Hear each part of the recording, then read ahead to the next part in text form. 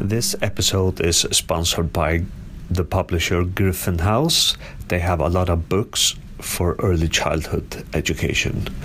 Go to their homepage, griffinhouse.com. GRYPHON house.com.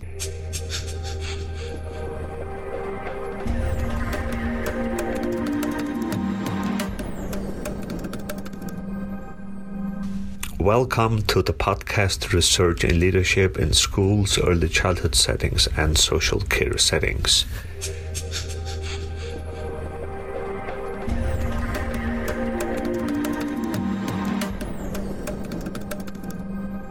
Today I am here on Skype. I'm sitting in the Faroe Islands in the North Atlantic Sea, and with me at the other end in Miami is Joel Mellon. Welcome to the interview, Joel. Thank you. And you are an assistant professor in Miami University. That's correct. And you specialize in educational leadership. That's also correct, yes. Yeah. And today, Joel, you have chosen to talk about an article which you are about to publish. Can you tell us about the subject of this article? Yeah, absolutely. And maybe before that, I'll just very quickly give a little bit of background about myself, because I think it feeds into this article. Yeah, please do that. So, entering into my third year here at Miami University, and before that, I worked for several years in public schools here in the U.S., first as a school psychologist covering pre-kindergarten through high school, and then secondly, getting into some district level research as a coordinator of research and assessment and a director of human resources. And that's where I really developed an appreciation for the complexity of educational leadership. I completed recently in 2015 my doctorate in educational policy, organization, and leadership at the University of Illinois, and there I had a great chance to work with several terrific scholars and leaders, and one that I would like to mention here because it ends up being my collaborator on the paper that I'll be referring to, and his name is Don Hackman, and he actually hired me to work at his government-funded research and resource center, and we were charged at that center to support Illinois school districts that were implementing STEM programs of study that were basically making pretty large-scale changes to their curricula and programming, particularly at the middle and high school level, to try to help better prepare students for college and career upon their graduation.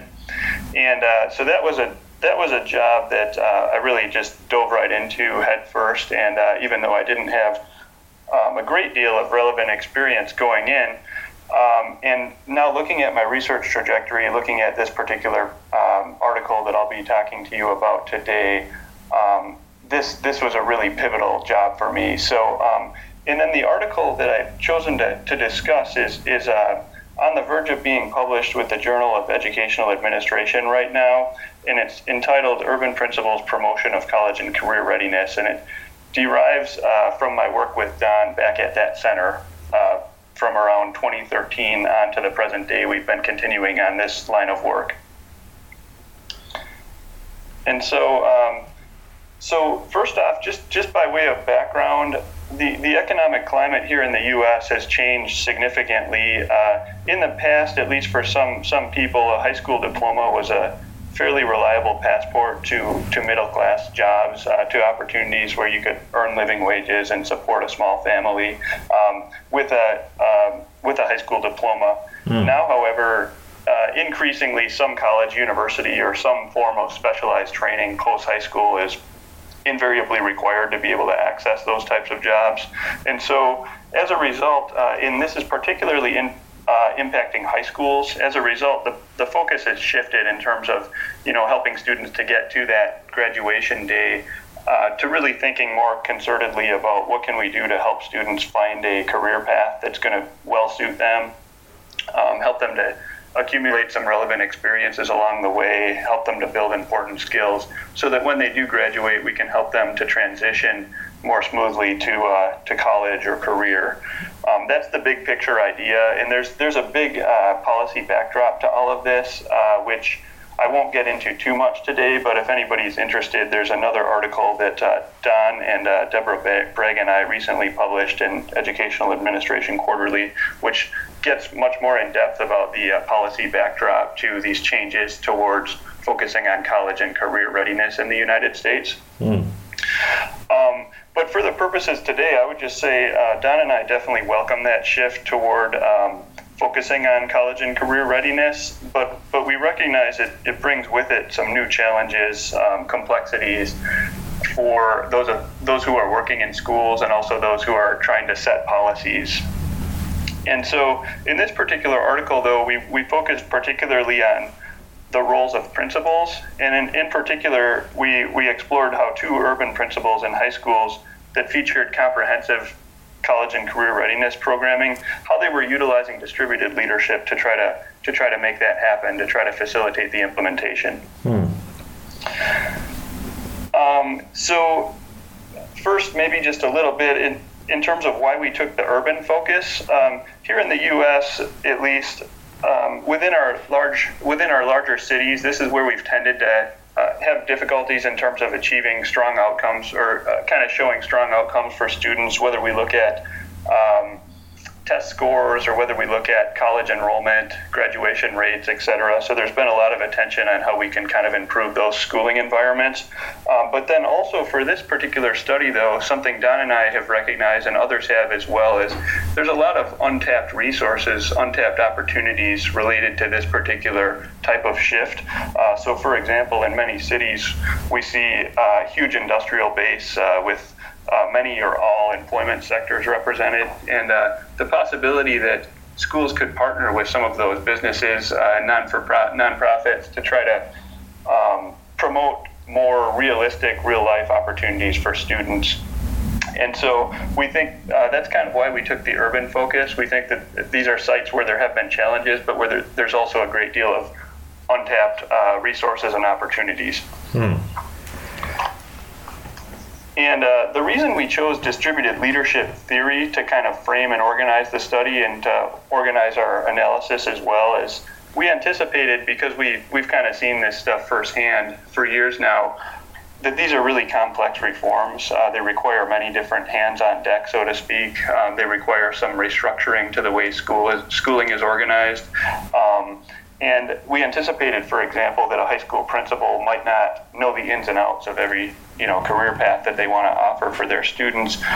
So in that type of context, we figured that they would need to skillfully work with and empower those who did have those, that knowledge. So we felt that on the front end, at least, we felt that distributed leadership theory would be a helpful framework that would allow us to really get a sense of principles, practices, structures, and systems, kind of the way that they're, and looking specifically on the principles' hand in these different aspects.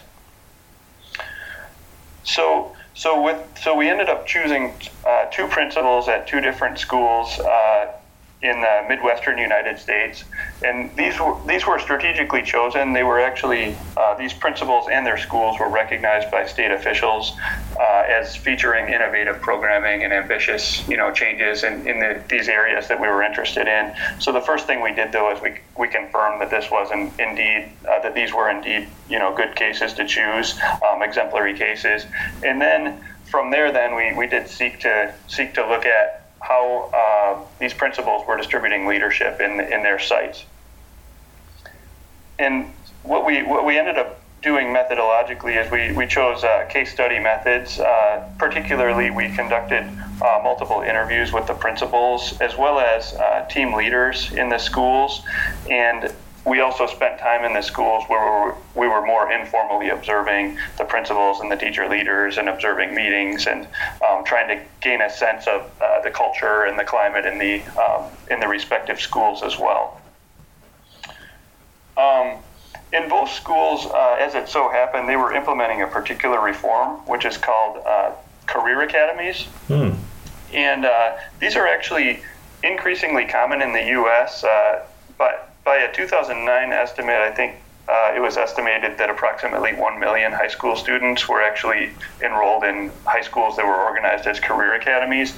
And they have three main features. The first is that students take career-focused courses for at least 2 years, and they're taught by teachers who are spanning across disciplines. And then the second feature would be college preparatory curriculum that's organized around a career focus with an explicit goal to help students connect their academic learning to more real-world learning. And these high schools, will they be kind of oriented towards a specific career, or is it kind of broadly focused? Yeah. Great question. So in this case, one of the high schools, and it could be both. One of the high schools actually had a STEM focus, so kind of a science, technology, engineering, math focus, and they had multiple academies that students could select into. And a couple of examples of those academies would be information technology, and another example would be engineering and manufacturing. Now the other high school had more of a broader focus, but it also had 5 different academies that students could select into based on their sense of their top interests. And some examples there were health sciences or human and public services. And the third feature I wanted to share, because it's really important it ends up being really important for this study of career academies, is they tend to feature partnerships with local entities, businesses, nonprofits, higher education, colleges, schools, etc., to help provide opportunities for students there, for example, like internships, real world,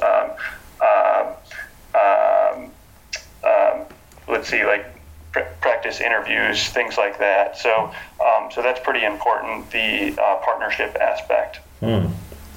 And so now getting into our findings a little bit, we did find that these principals did adopt divergent approaches. They did things differently, but even within that, though, we noticed 6 common themes of what kind of had to happen to get their structures set up in the way that they were effective and successful. And I'll share the 6 right now, and then maybe I'll dig into a couple of them more deeply, and then depending on time, we can go into more detail on some of the others as well. But the 6 themes that we identified are first, that the principals facilitated processes to form a shared vision, and then secondly, that they worked very hard to develop relational trust amongst their staff and with their partners. Third was a very clear focus on learning. Fourth was a variety of successful partnerships. Fifth was that they actually restructured and they created conducive structures to support these academies. And then sixth was there was a clear effort to develop leadership skills and capacity, and there were many opportunities offered for individuals aside from the principal to serve in leadership roles. And then more generally, the principals describe utilizing distributed leadership approaches very readily, including practices, structures, and tools to support their reforms. And maybe I'll talk a little bit about the first 2, and then we'll see how we're doing in terms of time. But the first major theme was we definitely did find that each principal facilitated processes to try to enable a shared vision to be formed. Both took a very strong initial stand, interestingly, demonstrating to their faculties why they really cared about the reform and why they really thought that this was necessary for their students, which seemed important to us, especially because the reforms were quite ambitious. It required the high schools to look very differently and function very differently than they had before they initiated them. And so they had to kind of take that initial stand to really get teachers and educators to get behind it. But then subsequently, they were able to report, and we were able to see that the visions grew and became shared over time as more educators and partners were really able to engage with it and really able to contribute to it. So it started with kind of an initial stand by both, though. And then secondly, we saw that each worked really hard to try to foster high levels of relational trust between themselves and their faculty members. In particular, they really tried to create innovative cultures where teachers were able to try to take risks. They were able to try new things in the classroom, really try to improve their curriculum in a way that it was more relevant to students and more relevant in terms of what's valued in the workplace in a particular career path. For example, a principal reported that his staff knew that he would support them 100% if they failed. And a staff member in the other school noted that the principal really believed that they could do anything. So it really tried to create this culture where it was okay to try new things.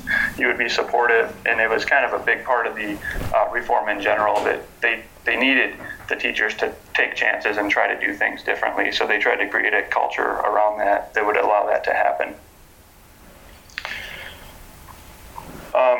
Now, thinking a little bit more holistically about our study, we think our study uniquely showed how principals use their agency and authority to promote ambitious college and career readiness reforms. And we also thought that the distributed leadership frame did turn out to be a pretty good fit in terms of understanding what goes on in these schools, with the principals generally employing practices that align to distributed leadership theory. However, with a couple of exceptions, we did notice that principals, as I noted before, principals described efforts to support their own vision versus kind of co-constructing one, although the co-construction happened subsequently and over time. And then secondly, we saw, and this relates to some future research where we've been going more recently, we saw huge engagement of external partners and business leaders. Actually, for example, one of the principals described having 33 partners just in the manufacturing pathway area alone. So huge engagement of business partners to the point where we actually thought that leadership was being distributed substantially beyond the school. Business community members, et cetera, were actually functioning as leaders in many different regards, which actually goes beyond the way that distributed leadership tends to be defined and conceptualized. It's usually thinking within a particular school or organization, and we saw it spreading out further than that. So that's kind of an extension that we saw that got us thinking and has turned our attention towards different topics as we've been going forward. This might be a good place to pause for now. I have two big questions, Joel. Yes. Yeah. Firstly, you have just talked about that these principals, they had several business partners, which they shared their leadership with, and I can imagine that also inside the school, the principal had to work with many different kind of professionals. For example, like career advisor, maybe the school psychologist, and so on. Yes. Does this kind of leadership which extends beyond just leading a group of teachers, does it require any specific leadership skills? Yeah, I think so. And that was kind of our purpose. That was our big picture purpose going in, is we did have a hunch that this shift that's underway, and particularly that's affecting high schools, is potentially requiring a new form of leadership in many different regards. It's requiring principals, for example, to open up their doors more widely than they have in the past and create more open systems maybe than they have in the past. It's also requiring them to find ways to break down barriers between academic coursework and more of the career and technical coursework, where in the U.S. at least there have been some tensions and distinctions between those two types of programming, and they're trying to break down those silos. We do think there's some substantial uniqueness here, and that's what we thought going in, and I think as a result of the studies that we've been conducting over the years, we think that even to a greater level than we did before, and we think that the amount of distribution of leadership may be uniquely high, and again extending even outward beyond the organization. If you really want to fully embrace these college and career readiness reforms, it actually requires many different contributions, and then you kind of, in a way, as a principal, you need to be able to handle all those different things and create a culture and a shared vision that allows that to occur. So we don't think it's completely unique, though. We think that it builds upon the general leadership literature as we understand it, but we do think that in certain regards it is unique as well, requiring specific study. And then you talked about that you had conducted for this study several interviews with the principals, and then correct. Then you also had interviewed some team leaders and some teachers and some other people as well. Yes, that's correct. Did you find any differences between what the principals said that they emphasized in their leadership, but then compared to what the others said that they actually conceived that the principal actually did kind of practice as his leadership? Yes. Did you find any mismatches that kind of stood out? Yeah. So mismatches are always really interesting from a researcher side, and then trying to dig in and understand those. I think in both of these cases, we actually were looking at exemplary sites where I think that there was a substantial amount of overlap in terms of people were pursuing the same reforms. They were embracing them, and so there wasn't as much discrepancy as you might find in more of a challenging situation, maybe. But at times, I can't think of specific examples, but at times maybe the principal would report a certain intention, and in a particular team leader might say, this is easier said than done. These are the things I'm dealing with, and this structure is not working quite as well as intended for et cetera, et cetera. So there were sometimes, I guess, minor discrepancies where one person's experience would be different than maybe the principal was hoping, but that was relatively minimal, I'd say, probably because we were dealing with exemplary sites. Yeah, actually, I think, Joel, we can maybe move on. So you have described kind of two findings, and maybe we can move on to talk a little bit about. You also said that one finding was that they had a focus on learning. Yes. So we definitely discovered that both principals maintained a strong focus on learning. So they were working well as learning leaders, and in particular, it was a particular vision of learning I would call tailored or personalized learning, where in both cases the vision was that learning and curricular approaches should be relevant, they should be diverse, and they should be sensitive to student interests. So students should be able to explore a particular career path, explore particular interests, and select into the one that was right for them, for example.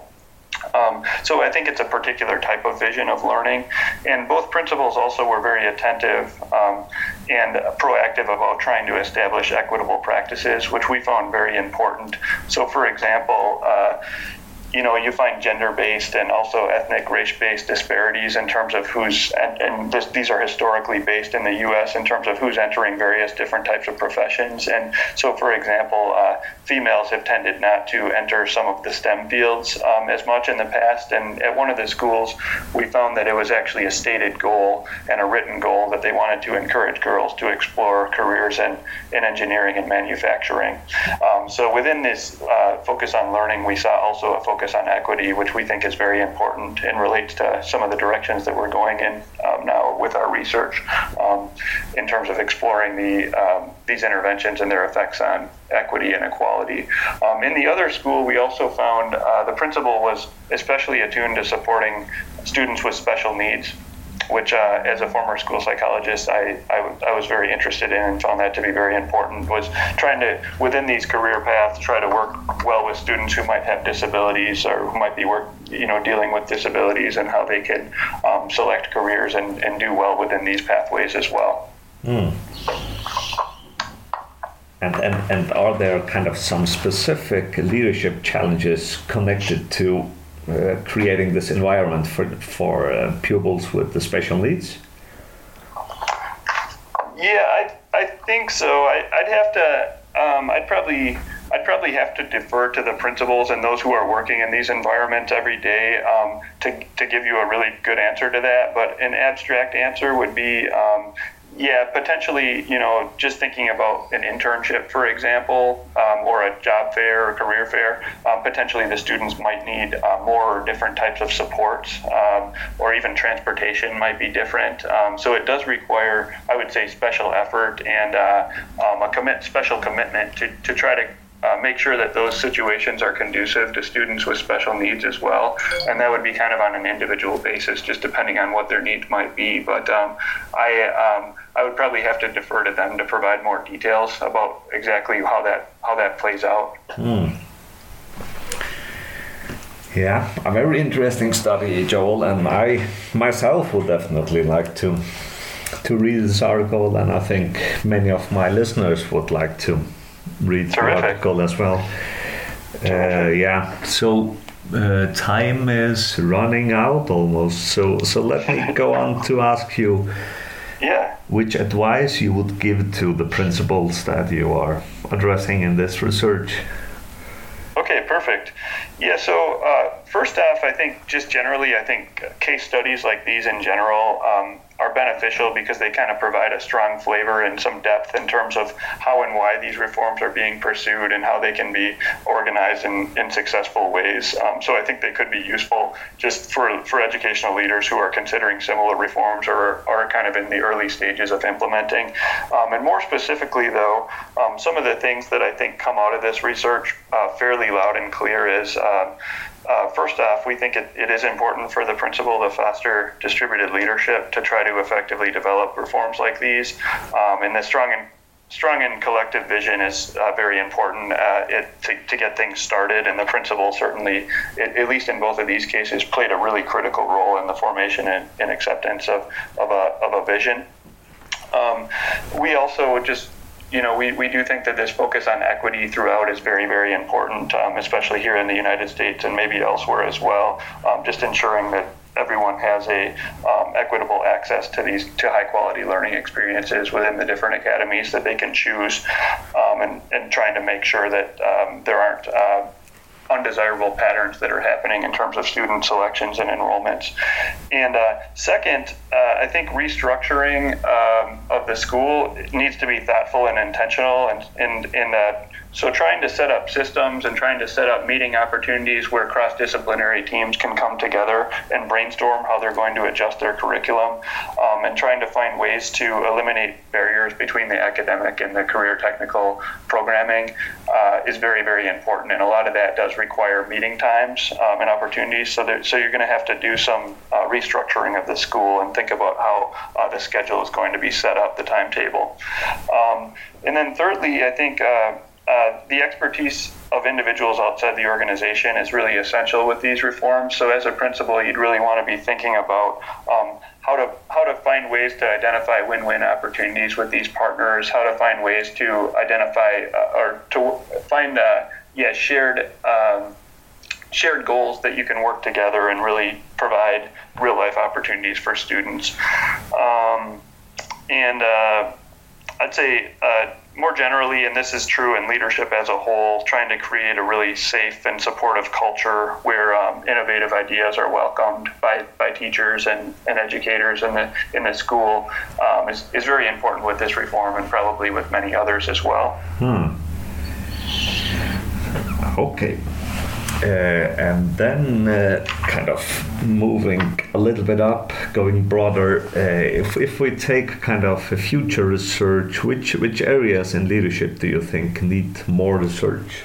And which projects would you like to embark on in the future? Perfect. Yeah, so I definitely see this particular issue of leadership and policy around career and college readiness reforms to be a big one. And because, as we kind of talked about, I think there's a unique skill set that's required, uniquely different strategies and approaches. And at least in the U.S., this focus is not going away. I think that this is kind of where we are right now, that high schools are going to be leaned on to do things differently and find ways for high schools to coordinate better with higher education institutions, where previously these were kind of separate sectors. I think more and more we're seeing policies where we're merging those two sectors or trying to find ways to smooth transitions at the very least and coordinate programming better. So this is a big area that I'd like to continue to work within, and will continue to work within with projects going forward. I'm also turning my attention more to those external partners, and I'm interested in researching, and I think this is very important for the field as well, researching more the cross-sector collaborative aspect of college and career readiness reforms. I think this is badly needed in education. I think most of the research that's been occurring in this area has actually been occurring outside of education. So there's some good things happening in public administration literature, for example. But more and more we're seeing cross-sector partnerships here in the U.S., and I think we need to look closely at researching that in education.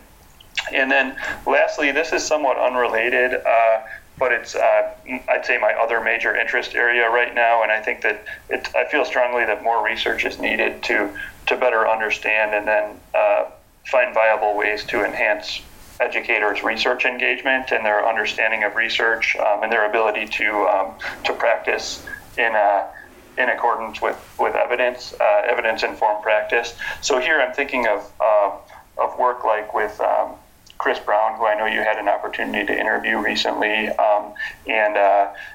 just kind of this focus on use of research and engagement with research as a way to improve practice.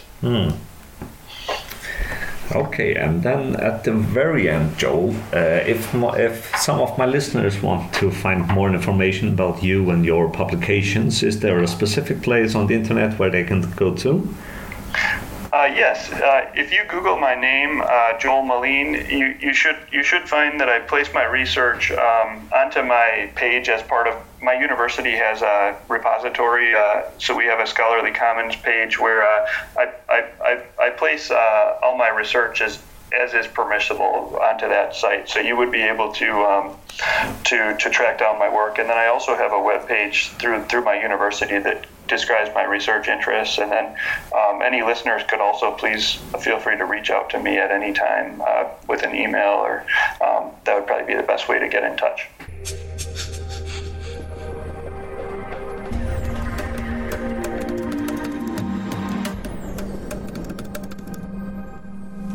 Thank you for listening to the podcast Research in Leadership in Schools, Early Childhood Settings and Social Care Settings.